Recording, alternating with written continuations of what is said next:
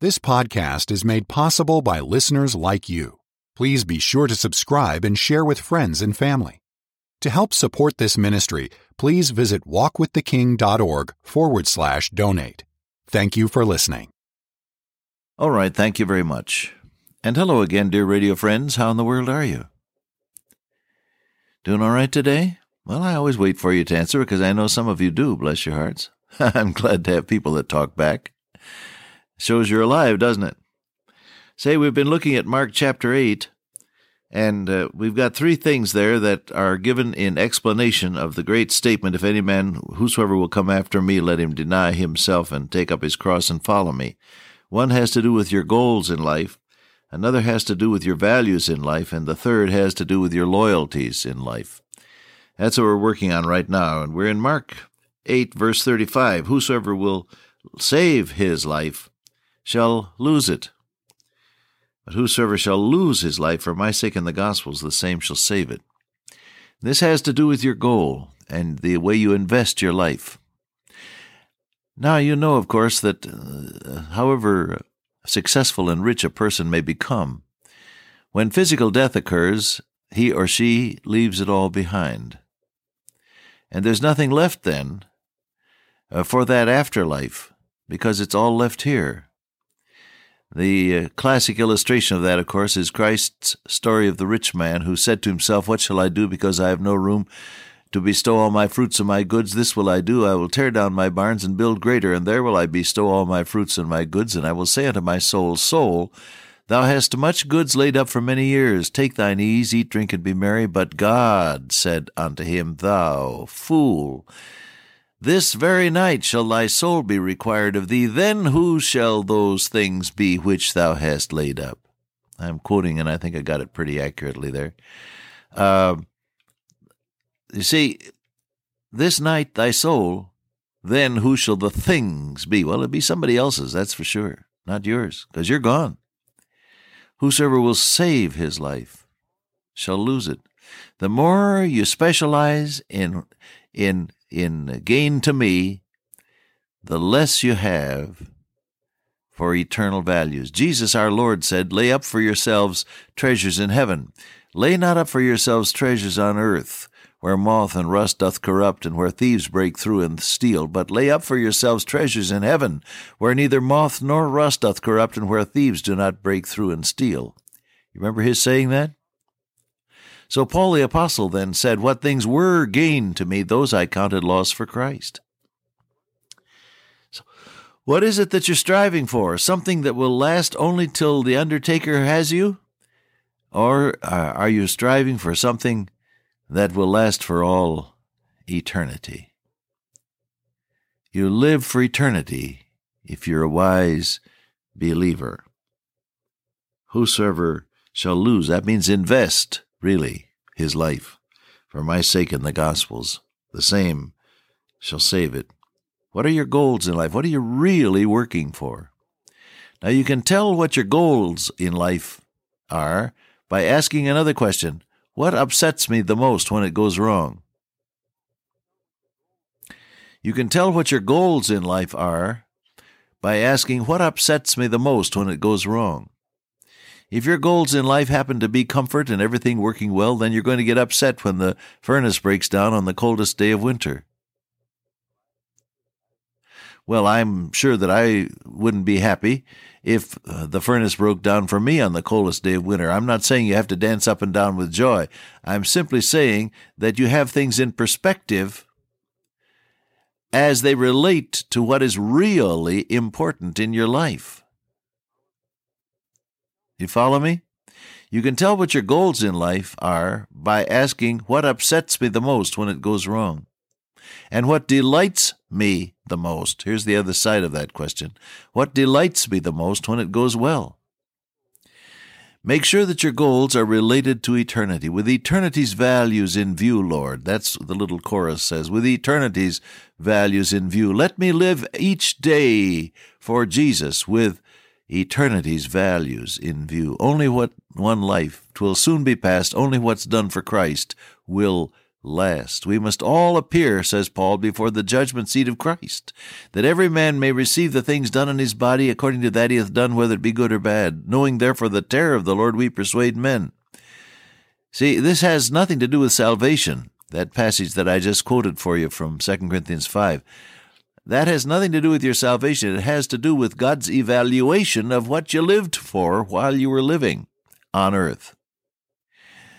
Set your goals in heaven. This is what Paul says in Colossians 3. Set your affection on things above, not on things on the earth. When Christ, who is our life, shall appear, then shall ye also appear with him in glory. Set your affection on things above. What is the goal of your life? What are you striving for? What are you living for? And what are you willing to die for? Well, that's a question that only you can answer, beloved. But I hope that as we chat together, you and I, during these moments, you'll be thinking about your answer to that question. And as God, the Holy Spirit, guides you in your thinking, perhaps there may be some realignment of our personal goals in life. Well, then you come to the matter of values, don't you? Verses 36 and 37, what shall it profit a man if he shall gain the whole world and lose his own soul? It's a poor bargain, you see. Or, having lost it, what shall a man give in exchange for his soul? How can you going to buy it back once you've lost it? Now, here is the truth of the matter, and it's mind-boggling in its immensity. The Lord Jesus said that your soul, yours and mine, any human being's spirit, is worth more than all the riches of all the world. What shall it profit a man if he shall gain the whole world and lose his own soul? Number one, you are responsible for the use you make of your life. What shall it profit a man if he shall lose his own soul? You are responsible for the use you make of your life and the value which you assign to it. It has to be said, sadly, that many a young person and many a grown-up is in the process of throwing his life away, carelessly wasting a life that could be used for God's glory. Somebody has remarked, and I don't know to whom to credit the quotation, but someone remarked that we are shocked at a suicide, but we think nothing of frittering our lives away piece by small piece. Yes, it's true. You're not committing suicide by shooting yourself, as a public figure did not so long ago when he had a news conference in a dramatic and horribly tragic suicide. You're not doing it that way. But perhaps some of my listeners right this moment are in the process of destroying yourself by little and little steps of compromise, little detours in life, little shortcuts, little wastages. Someone analyzed the water system of New York City a while back and determined that there are thousands upon thousands of small leaks in the system, all the way from faucets left running in someone's apartment to great breaks in water mains. Thousands upon thousands of leaks in the system, which result in the wastage of billions, literally, of gallons of water as the days go by. And many a life is plagued by that same process.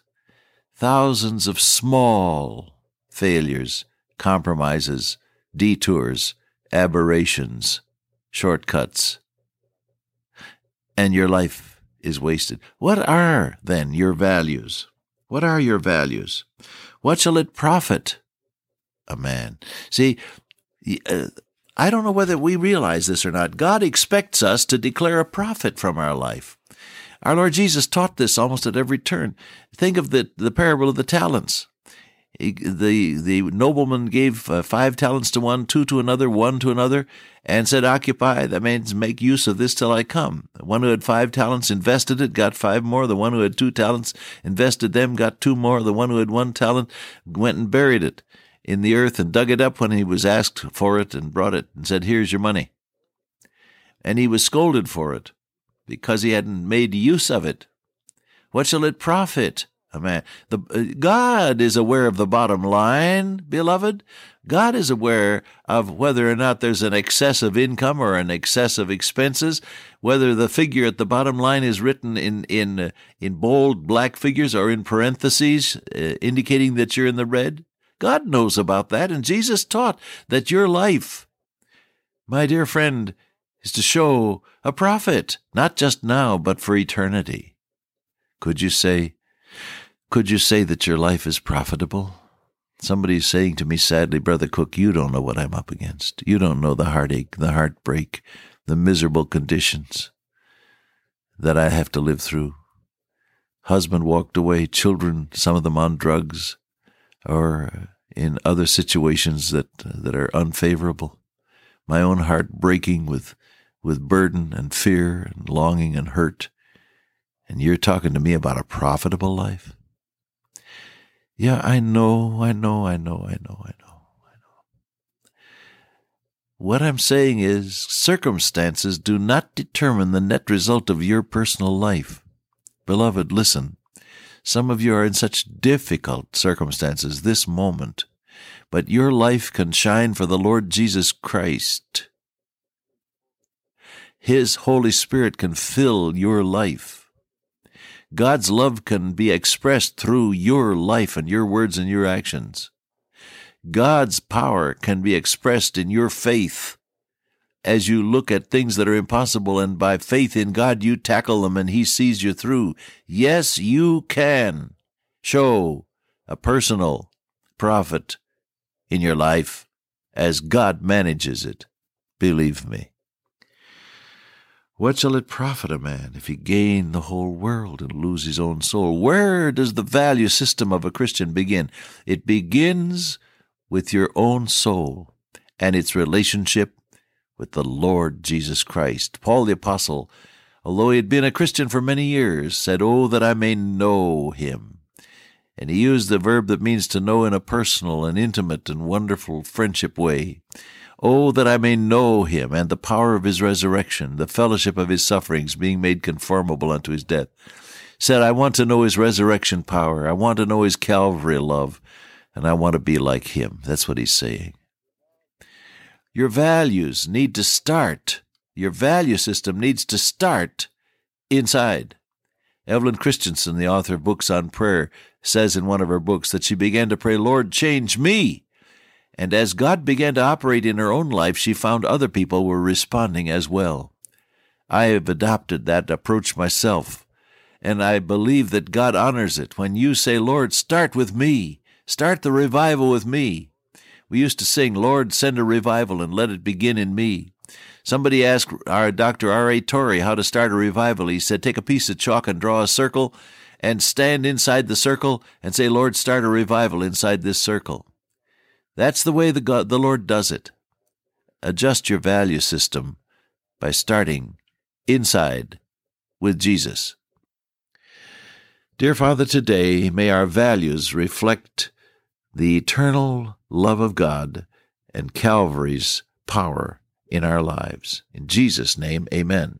Till I meet you once again by way of radio, walk with the King today and be a blessing.